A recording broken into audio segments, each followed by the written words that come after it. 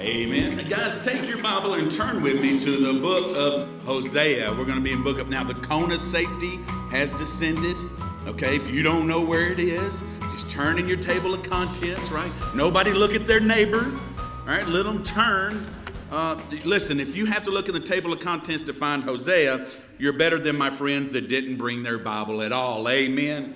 But if you have a hard time finding it, what you can do is you can simply go to the New Testament, go to the Gospel of Matthew, and then go left. Then you'll go through some of the minor prophet books there. And if you flip there, pretty soon you'll hit the book of Hosea. And we're going to be in chapter 2. Now, last week we kind of started a series through Hosea. Now, Hosea is a wild prophetic book. And it's a minor prophet, not because it's not important, but because of its small size. And we've been talking about the relentless love of God, God's relentless love for us. Now tonight, if there was ever a time for you to pull up the Bible on your phone, to open your Bible to a passage of Scripture, it's tonight, because we're going to look at about 22 verses, and we're going to read them all right now, okay? So everybody take a deep breath. Well, you're not going to say anything. I need a deep breath. Starting in verse 1, let's go. Hosea chapter 2, and I'm going to be starting in verse number 1. Verse 1, say to your brethren, my people, and to your sisters, mercy is shown. Bring charges against your mother, bring charges, for she is not my wife, nor am I her husband. Let her put away her harlotries from her sight, and her adulteries from between her breasts. Lest I strip her naked and expose her as in the day she was born, and make her like a wilderness, and set her like a dry land, and slay her with thirst. And I will have mercy on her children, for they are the children. I will not have mercy on her children, for they are the children of harlotry. For their mother has played the harlot. She who conceived them has behaved shamefully. For she said, I will go after my lovers, who give me my bread and my water, my wool and my linen, my oil and my drink. Therefore, behold, I will hedge up your way with thorns and wall her in, so that she cannot find her paths. She will chase her lovers, but not overtake them. Yes, she will seek them, but not find them. Then she will say, I will go and return to my first husband, for then it was better for me than now. For she did not know that I gave her grain, new wine, and oil, and multiplied her silver and gold, which they prepared for Baal.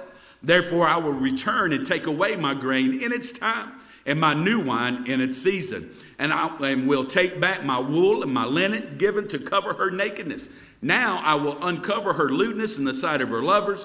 No one shall deliver her from my hand. I will also cause all her mirth to cease, her feast days, her new moons, her Sabbaths, all her appointed feasts. And I will destroy her vines and her fig trees, of which she has said, these are my wages that my lovers have given me, so I will make them a forest, and the beasts of the field shall eat them.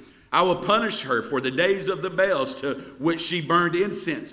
She decked herself with her earrings and jewelry and went after her lovers, but me she forgot, says the Lord. Therefore, behold, I will allure her, will bring her into the wilderness and speak comfort to her. Notice the mood change that just happened in that verse.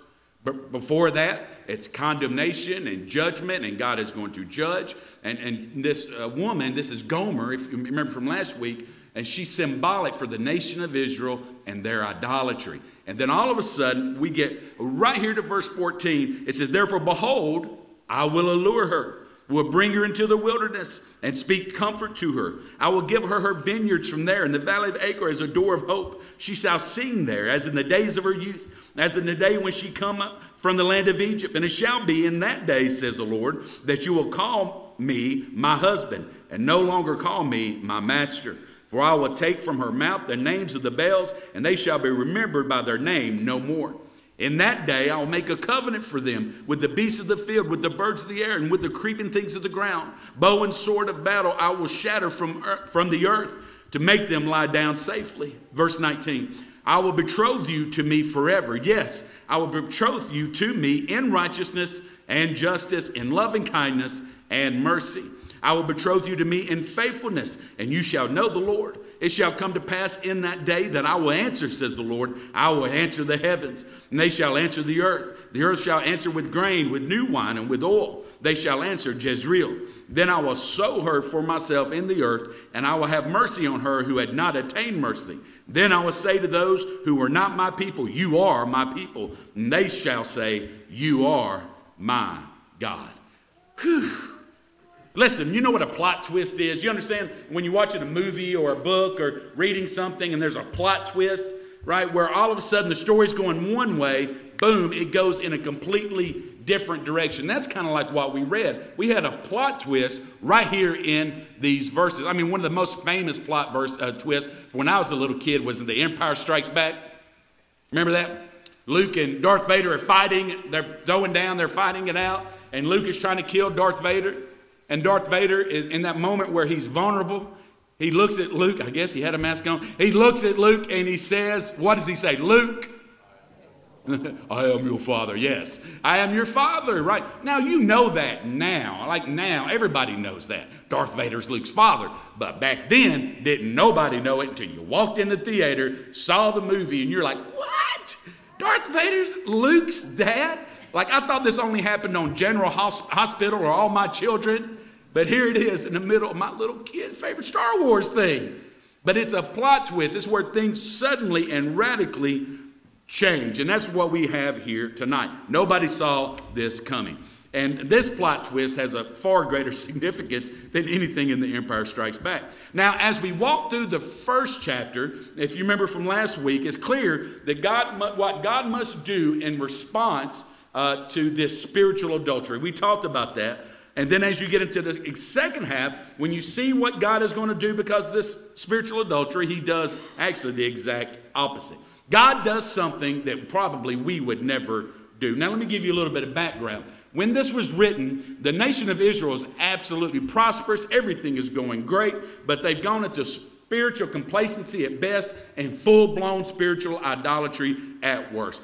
Israel has left the God who has loved them and given them everything. That he has rescued them out of Egypt, and now they've chasing after these other gods and the things of the world. Verse 13, look at it. It sums it up pretty good. Look at verse 13. It says she, now again, she is Gomer, but Gomer is symbolic for Israel at this time. It says she decked herself with her earrings and jewelry, went after her lovers, but me she forgot, says the Lord. And so God was not going to let all this rebellion with his people go on forever. He sent Hosea to preach to them and proclaim this message to them that judgment was going to come. But then again, there's that plot twist where we see the message of judgment and punishment is clear, but then it comes with a message of hope and restoration. Right? God offers the opportunity for these sinners to avoid the judgment that's coming, right? And that they deserve for their sin. Hosea is a great example of the truth of the mercy and the grace of God. Again, last week we saw how this book begins. It begins, God called the prophet Hosea to marry a woman who was a prostitute. God told him to do this and to have a family with her. And as you can imagine, that didn't go very good. And now remember, look at this next slide. This is the point of the book. If you want to sum up the book of Hosea, it's that devotion to the Lord is like faithfulness in marriage. Being devoted to God is like being faithful in a marriage. And I think all of us who are married would expect our spouses to be faithful. And that idolatry is a lot like adultery in marriage. And so this evening we're going to take a closer look at God's grace and Israel's sin. And what we're going to see, we're going to kind of just walk through this. We see in the text, number one, take some notes tonight. Number one, the people constantly pursued sin. They were always constantly, relentlessly pursuing sin. Picture this. Now, this is in our text, but this is kind of the scenario. Picture Hosea comes home. His wife's name's Gomer. I mean, and so, anybody named their kids Gomer lately? Amen? Hosea comes home from a hard day of being a minor prophet.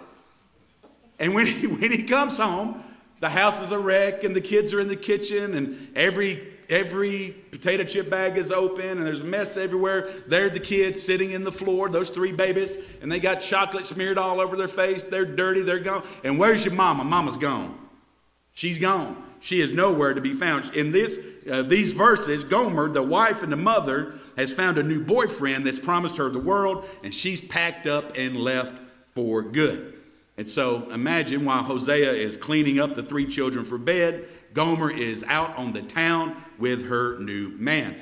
This is the picture that we get of Israel's unfaithfulness. There is trouble at the preacher's house. I bet the gossip was swirling. Amen?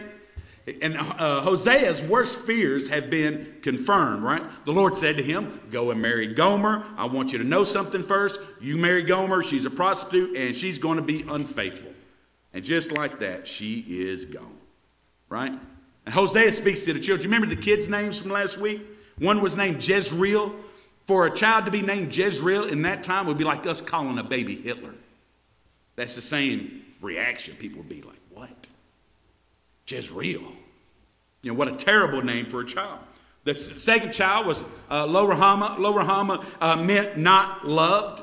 All right, so imagine naming one of your babies Hitler. The second baby you're going to name not loved. And then the third one, Lo-Ammi, which means not mine. Not mine. Right? That's like when your kids get in trouble and you look at your wife and you say, that's your kid right there. That's your child, right? But this is this child's name. So one baby's named Hitler, baby Hitler. The second baby is like, we don't love you. The third baby is, that ain't mine. These are the children. And God gave them these names for a reason. But look at verse 2. The first part of verse 2 says, bring charges against your mother. Bring charges. That word charges there, it's not like criminal charges. It's like, have you ever plead the fifth? Plead the fifth. I plead my case. Plead. It's the same word for plead. And so he's saying here, bring charges against your mother. Bring charges, for she's not my wife, nor am I her husband. I bet Hosea's fed up. I bet he's fed up. In other words, kids, your mama is gone. She's gone back to her old way of living, and she's not coming back. But as we'll see here, when a person makes up their mind to depart from God, it's not as easy as leaving a man as they think it is. So the people here, they're chasing after their sin. They're pursuing their sin. They're relentlessly chasing after sin. What were the sins they were guilty of? Write this down. The first one was idolatry. And we see that in the first few verses. God speaks to the children and tells them to rebuke their mother for the unfaithfulness. Israel was guilty of worshiping pagan gods and the gods of pagan nations, especially the Canaanite rain god Baal. Right? He was the Canaanite rain god. Remember that. Whenever there was a drought or famine in the land, they would cry out to Baal to send the rain instead of turning to the Lord who had given them everything. Look at verse number 3 in your Bible. He says, lest I strip her naked and expose her as in the day she was born and make her like a wilderness. Again, she, Gomer, is symbolic for Israel. And set her like a dry land and slay her with thirst. I will not have mercy on her children, for they are the children of harlotry. For their mother has played the harlot. She who conceived them has behaved shamefully. For she said, I will go after my lovers who give me my bread and my water, my wool and my linen, my oil and my drink. God says, you're going to cry out to the God of rain. I'm sending thirst and drought. I'm taking away all these blessings. He's saying, since my people are acting like prostitutes, I'm going to shame them publicly and treat them like prostitutes. So they're guilty of idolatry. The next thing, circle this in your notes. They're guilty of ingratitude. Isn't that one of the worst things, ingratitude? Just on a personal level, right? Ungrateful, you know. And we talked about this a couple of weeks, that we often think that happy people are grateful people, but the truth is grateful people are happy people. But ingratitude is ugly, and it's ugly to God. Look at verse number 5. Again, it says, for she said, I will go after my lovers who give me my bread and my water, my wool and my linen, my oil and my drink. Israel thinks these pagan gods are providing everything for them. God is. Verse 6, therefore, behold, I will hedge up your way with thorns and wall her in so that she cannot find her paths. She will chase her lovers, but not overtake them. Yes, she will seek them, but not find them. Then she will say, I will go and return to my first husband, for then it was better for me than now. Have you ever been in a relationship and then you and somebody break up, and then after you've broken up and you've moved on in your life, all of a sudden they call you, text you, slide into your DMs? Do you know what I'm talking about? Right? No? Nobody's ever wanted you back? That is so sad. You were a catch. Amen? You were such a catch. And they didn't want you back. What happens? Often, the moment that you move on with your life and everything's going good, this person over here goes, look what I missed out on. Right? He's bald. I bet he can get plugs. It'll work out. It's good. No, I'm kidding. But listen, and that's what we see here. She's like, oh, I'll go back to my first husband, for then it was better for me than now. For she did not know I gave her grain, new wine, and oil. God multiplied her silver and gold, which they prepared for Baal. Therefore, I will return and take away my grain in its time and my new wine in its season. I will take back my wool and my linen, given to cover her nakedness. Instead of thanking God for the blessings that he provided and an amazing attitude of ingratitude, they gave the credit for all the blessings to these pagan gods. Incredible ingratitude. God had every right, every reason to abandon these people, but he doesn't, and he chooses to discipline them. One of the first steps towards rebellion against God is always a refusal to thank God for his blessings. That is always the first step. It's to refuse to acknowledge what God has given us, his grace and his mercy. Look at this next slide. God will not allow us to enjoy his gifts and also at the same time ignore the giver. To ignore the giver. Think about it. And also, this is going to sound like I'm anti-science. What ancient pagan cultures accredited to pagan gods like Baal, right? It's the same equivalent to what we do today when we give science credit for everything, right? And somehow there are people that believe you either believe in science or God. No. I believe in the God who created all true science. Does that make sense? But there are people today that actually worship science. They worship the creation rather than the creator. I mean, you might as well worship a stick, just like they would back then. Set up an idol, set up a temple, whatever you wanted to do, graven images and worship. We think it is so stupid to worship a piece of wood. But what many people are doing in 2020 is actually worse than worshiping a stick. If you worshiped a stick, you'd actually be moving up a notch. Science is really just the calculated observation of God's unwavering power in the universe. And I love it. We need to praise him. He's our creator and our sustainer. And we need to praise him for all his wonderful works. Let's not live with a heart of ingratitude. What's the next thing they're guilty of? Write this down. It's also their infidelity. Infidelity. Man, these folks are cheaters, man. They're unfaithful. God is consistently faithful. Israel, they're consistently unfaithful. I mean, they're the opposite. We're consistent in letting God down. God is consistent in never letting up on us. God's people were guilty of consistent hypocrisy and infidelity.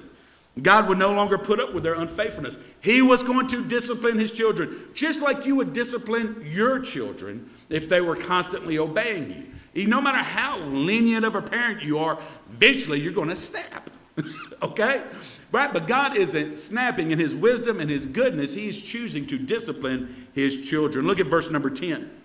He says, now I will uncover her lewdness in the sight of her lovers, and no one shall deliver her from my hand. I will cause all her mirth to cease, her feast days, her new moons, her Sabbaths, all her appointed feasts. Now remember that.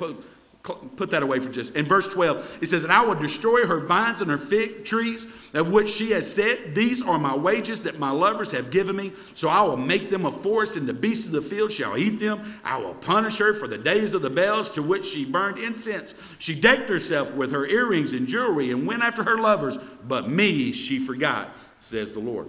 These people are still celebrating Jewish Hebrew festivals, holidays, spiritual traditions, but in their hearts, they've already given themselves over to these false idols, to these false gods. And so they were, how can I say this? They were Jewish on the outside, but they were pagan on the inside.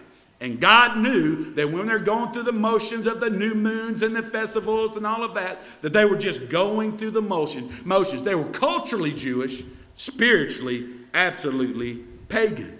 And so he's going to take away the blessings and he's going to abandon them to their sins. Look at this next slide. One of the greatest judgments God can inflict on any people is to let them have their own way. What is that country? What is that? Thank God for unanswered prayers. Well, there's a lot of truth in that. And so, I'm sorry, I'm just thinking about Garth leaving his wife for Trisha Yearwood. I'm sorry. I'm having a hard time Anyway, and so, but a lot of times we should thank God for unanswered prayers, because one of the worst judgments God can inflict on us is allowing us to have our way. Because we don't know the future. We don't understand sometimes the things that are hurting us, that are for our bad and not for our good, but God does. God is holy, and he will not permit his people to enjoy sin and to live on substitutes. Look at this next slide. This is D.L. Moody. I always like to throw his picture up. He has a nice beard. He said this: the church is full of people who want one eye for the world and the other eye for the kingdom of God. Therefore, everything is blurred. One eye is long, the other is short. All is confusion. When the Spirit of God is on us, the world looks very empty. The world has a very small hold on us, and we begin to let go our hold of it and lay hold of things eternal. This is the church's need today. We talked about this a couple of weeks ago, how we need to have the right prescription when we look at life and the world. We need to see things through God's perspective. Ultimately, that's what the wisdom of God is. But if I wear your glasses and you wear my glasses and we have a different prescription, we're not going to see clearly. When you're a believer in Christ Jesus, God has given you new life and a new birth. He has created you to see things with his prescription. And when we refuse to see that, nothing makes sense, and we have a hard time finding our way. The Israelites here, they had a bad eyeglass prescription, right? One was different than the other, and they couldn't see where they were going. But this is our problem as the people of God. We claim to know him and love him, but we constantly, persistently pursue after sin. We're guilty of idolatry, ingratitude, and infidelity. And we need to look to Jesus and recognize the worth of what we have in him. What does that song say? Turn your eyes upon Jesus, look full in his wonderful face, and the things of earth will grow strangely dim in the light of his glory and grace. The people constantly pursued sin and ignored God. But, number 2, write this down. God relentlessly pursues sinners. God relentlessly pursues sinners. This is the plot twist. Hosea's wife has been constantly unfaithful. She has sold her body to the highest bidder more times than he can count. And you can expect almost any husband in that situation. That's it. I've had enough. I am done with you. I am going to block you on social media. But the people of God here, they've been constantly rebellious. They've run after God's more times than anybody can count. And you would expect God to say, that's it. I've had enough. I am done. But he does the opposite of what we would probably do. And what we have here are these repeated, and the rest of the verses, these I will statements, these promises of God for his people. Look in Hosea chapter 2, verse 14. He says, therefore, behold, I will allure her, will bring her into the wilderness and speak comfort to her. Write that down. That's the first promise that God makes. He says, I will allure. I will draw them to myself. God doesn't try to force his people to love him. Instead, he allures. He wins us over through his grace and love. What's the next promise? Write this down. He says, I will give. I will give. In verse 15, he says, I will give her vineyards from there, and the valley of Achor, remember that, Achor, as a door of hope. She shall sing there, as in the days of her youth, as in the day when she came up from the land of Egypt. God is promising. He said, I'm going to give you prosperity. I'm going to bless you. And again, God is hearing these in Hosea. He keeps changing the names of things. So the valley of Achor, if you were an Israelite person, you would immediately recognize that is the valley. Achor means trouble. It's the valley of trouble. It's where Achan. You remember when Joshua was leading the people of Israel in the promised land? And when they would go in, they're supposed to wipe the place out and not keep nothing. But there's that one guy, Achan, that had kept some stuff and put it back and hid it in his tent. And so nobody knew, but Achan knew and God knew. And the next time the Israelites went out to fight as an army, they got whooped, and they got whooped good. And they come back, they're like, we thought God was with us. What's going on? And Joshua sought the face of the Lord, and it was revealed that Achan had kept some of that which God had commanded them. Don't keep any of it. Don't keep any of it.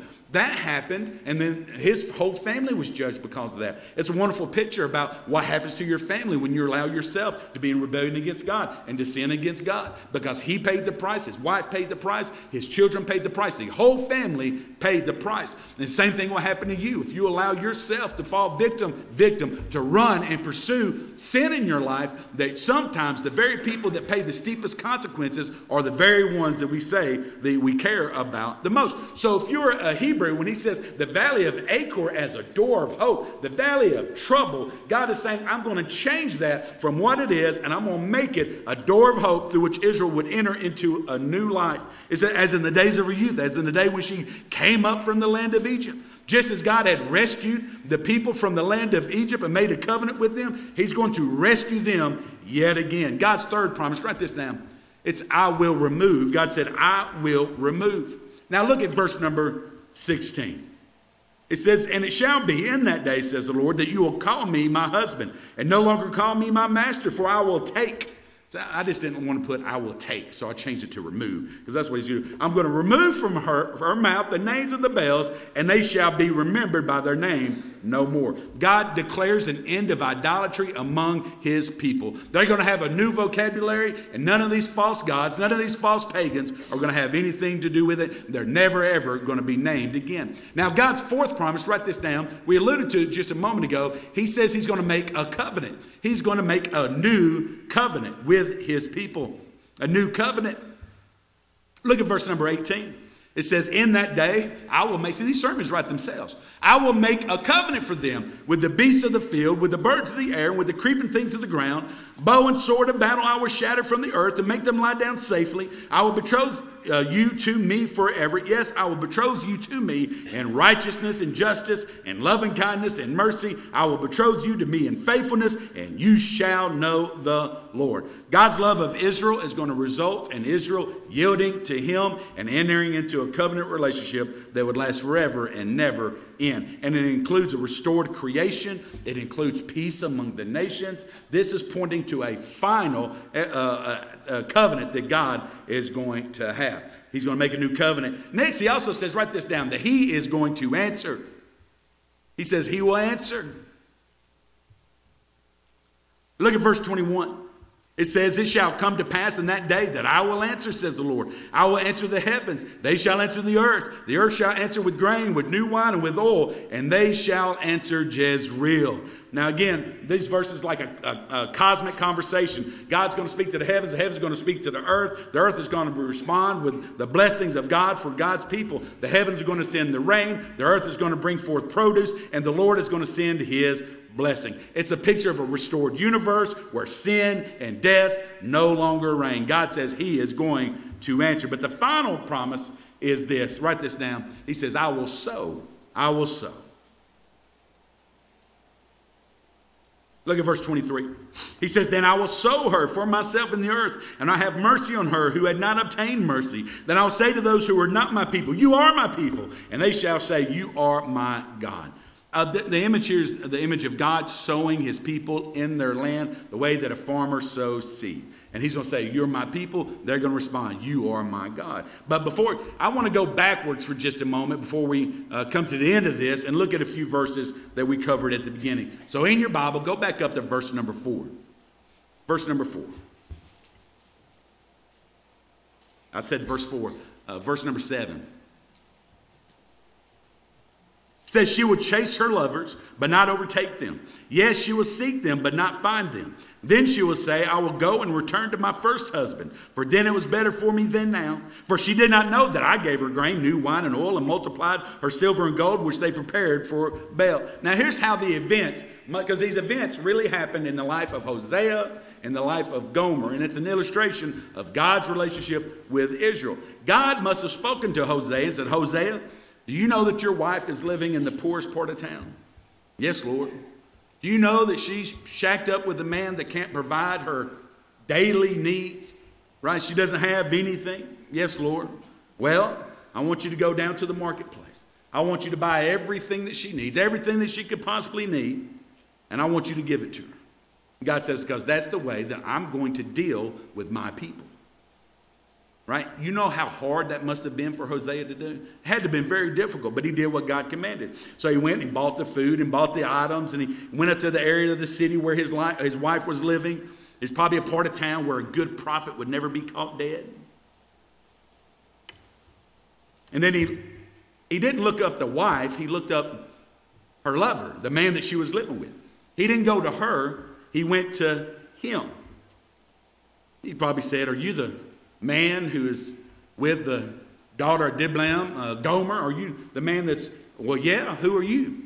Well, I'm her husband. Now, you can imagine this dude's like, well, what? You know, you're like, what's the problem? I don't want no trouble. And Hosea says, no, man, I'm not here to cause trouble. I just know you can't take care of her. So I brought these things. I want you to give her these things because I love her. And you know that guy, when Hosea gave him those things, walked away thinking, what a punk. What a punk. Right? But then you know what he did? You know he didn't go home, and our text alludes to this. He didn't go home and give the goods to Gomer and say, look what your husband Hosea dropped off. You know he went home and said, hey, baby, look what Daddy done brought for you. Look what I've got for you. Look at all this that I'm providing. I bet Hosea, I bet Gomer just threw herself on that man and was just like, oh, it's so wonderful. I knew you could do better than you've been doing. And this is just incredible. And she probably, more than likely, gives him the love that she should have been giving to Hosea. And I think, from our text, that Hosea must have been lingering and watching. And he saw the whole thing. Right? Because he wanted to make sure this scumbag was actually going to give what he gave him to give to Gomer actually made it. And he sees the whole thing. And then he comments here in our verses on the nature of her folly. Look at verse number 4. He says, she will chase her lovers, but not overtake them. Yes, she will seek them, but not find them. Then she will say, I will go and return to my first husband, for then it was better for me than now. For she did not know that I gave her grain, that it was me that gave her the new wine. It was me who gave her the oil and multiplied her silver and gold, which they prepared for Baal. In other words, they took some of this and they offered it to that false idol, that false god. And it's amazing what Hosea does here. I mean, does love act like that? Does love take valuable money and throw it away on what many would say is a worthless woman? Is that how love acts? Now, in this life, probably not very often, but this is the way God acts all the time. That's how he acts towards me and towards you. Sometimes we ignore his love. Sometimes we squander his resources. Sometimes we give the wrong source credit for the resource. And he sees it. But he still loves us and he provides for us. I mean, does God really act like that? Does God really love us like that? Does God still provide for us when we're like that? Absolutely. The answer to this story and in the entire Bible is that God does. That while we relentlessly pursue sin, God relentlessly pursues us. Barnhouse wrote this. Listen to this. He said, the pursuing love of God is the greatest wonder of the spiritual universe. We leave God in the heat of our own self-desire and run from his will because we want so much to have our own way. We get to a crossroads and look back in pride thinking that we have outdistanced God. Just as we're about to congratulate ourselves on our achievement of self-enthronement, we feel a touch on our arm and turn in the direction to find him there. My child, he says in great tenderness, I love you. When I saw you running away from all that is good, I pursued you through a shortcut that love knows well and awaited you here at the crossroads. He goes on, he says, we have torn ourselves free from his grasp and rushed off again through the deepest woods and the farthest swamp. And as we look back again, we are sure this time that we have succeeded in escaping from him. But once more, the touch of love is on our other sleeve. And when we turn quickly to find out that he is there, pleading with the eyes of love and showing himself once more to be the tender and faithful one, loving to the end. And he will always say, my child, my name and nature are love, and I must act according to that which I am. So it is that I have pursued you to tell you that when you are tired of your running and your wandering, I will be there to draw you to myself once more. He goes on to say, he says, when we see this love at work through the heart of Hosea, we may wonder if God is really like that. But everything in the word and in experience shows us that he is. He will give man the trees of the forest and the iron in the ground. Then he'll give to man the brains to make an axe from the iron, to cut down a tree and fashion it into a cross. He will give man the ability to make a hammer and nails.